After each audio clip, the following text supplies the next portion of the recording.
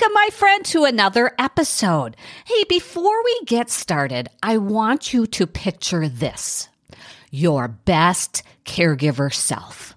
What would it look like? Imagine living your caregiver journey with vitality and joy.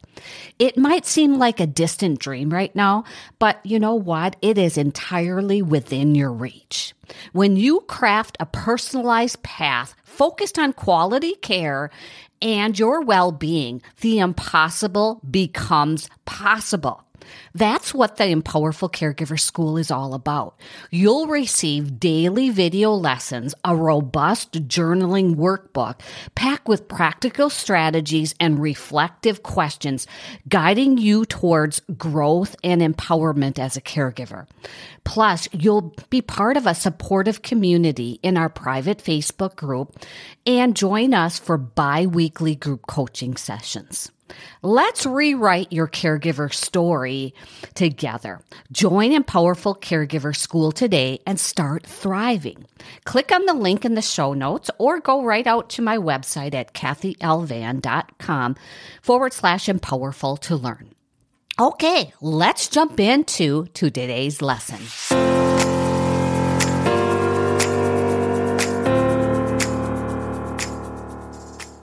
Well, hello there, and thank you for listening to another episode of the Caregiver Cup podcast. It's actually a Thursday episode, and today is Thanksgiving Day in the United States. And so if you are in the U.S., happy Thanksgiving to you. Or if you're listening to this afterwards, I hope you had a happy Thanksgiving. If you are outside of the United States, happy Thursday to you, or if you have a tradition, I hope you enjoy your day or your weekend coming up as well. This one will be a bit short this morning. Actually, this week I felt behind on everything. So nothing like doing this episode under the gun, but it is a good under the gun feeling. I don't know why I use under the gun. I don't know if that is even an analogy, but I heard that as a kid, and so I'm just going to use that as well.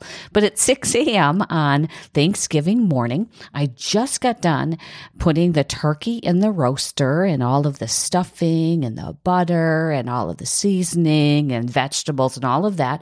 So it's in the roaster, and in just about a half hour, I have to wait for daylight to come. I'm going to grab my tennis shoes and my jacket, grab the dogs, and go for my morning walk.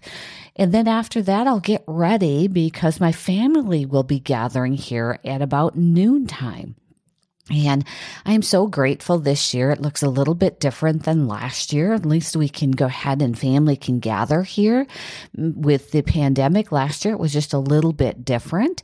But I am so grateful as well to you and for you to listen.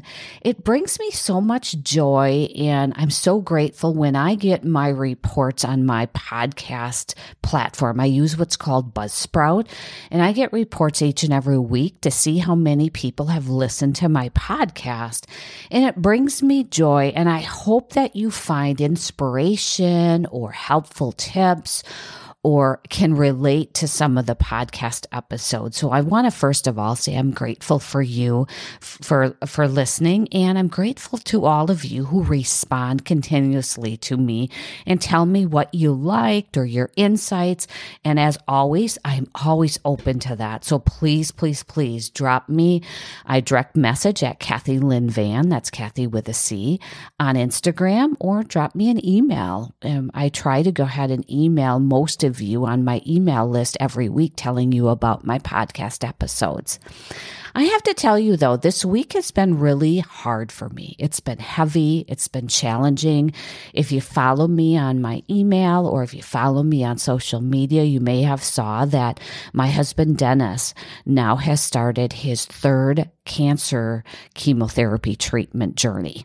And he started in 2017. He had another one in 2019, and now he's back with his third cancer, trying to go ahead and really get in front of this. He's got Hodgkin's lymphoma and non-Hodgkin's lymphoma, and they're fighting against each other. And I'm pushing my fist together, or the back of my fist together. They're fighting together and causing him a lot of lymph node inflammation. His leukemia is back, and so it's in full force. And so this week he went through 3 days of intense chemotherapy. The treatments were 7 hours long. The reason I tell you this is because I went in kind of like a proud snob in a way, if I can use that. I thought I would be perfectly fine this week. I've done it twice. I should be able to get through this. I know how to get through everything. And I crashed and burned from an emotion and a thought perspective. I had to grab a cup of coffee here once. I really did. All of my emotions bubbled up. I was frustrated. I was angry. I was impatient. I was sad. I was emotional. I was so over the top from a feelings and a thought perspective the whole 3 days. Stress, anxiety, overwhelm. Oh my gosh, they were all there. And it's funny because you know what this is like, and I know what this is like. But this time around, as I processed each day, I was grateful that I knew what was happening. I was grateful to be aware. I feel like if it was in 2017 like it was, I didn't understand what the progression of emotions for me were like. This time I was aware of it, but I was more or less beating myself up for not being able to cope with them. And I'm like, this is so silly, Kathy. And I actually met with my speaking coach, and her name is Heather Sager. And I started her as my speaking coach and my mentor a couple of months ago. And I had a session with her on Tuesday, and I was telling her a little bit about this, and she has said, you are so aware of it. But she had said, what you're not doing is you're not granting yourself grace. And I thought to myself, yeah, it was hard to hear, but it was true. Instead of thinking that I was some sort of Wonder Woman superpower person, I should have just went ahead and just embraced it.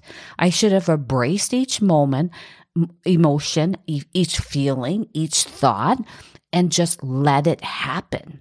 I felt so guilty and mad at myself for being angry instead of embracing it. But once I realized this about midweek, or actually Tuesday, mid-cycle of his chemotherapy, after Tuesday, I was like, yeah, that's what's happening. Instead of fighting it, I should embrace it. I should go ahead and let it happen.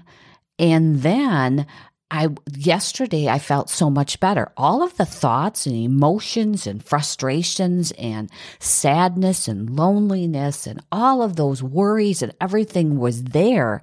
But it felt like a huge weight was lifted off of my back for letting it happen. So that I thought about you all when you are going through these things.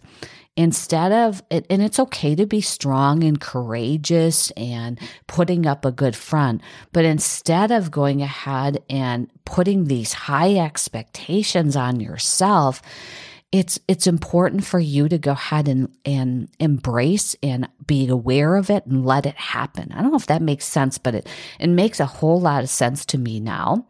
And what it allowed me to do yesterday, it allowed me to breathe.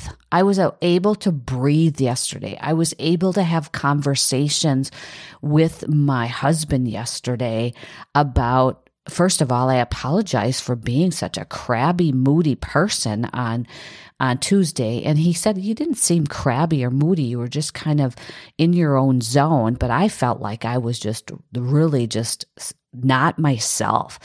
And it allowed us to have really good conversations about how fearful and how hard this is again. And I think that's what you need to do for yourself if you're feeling this way.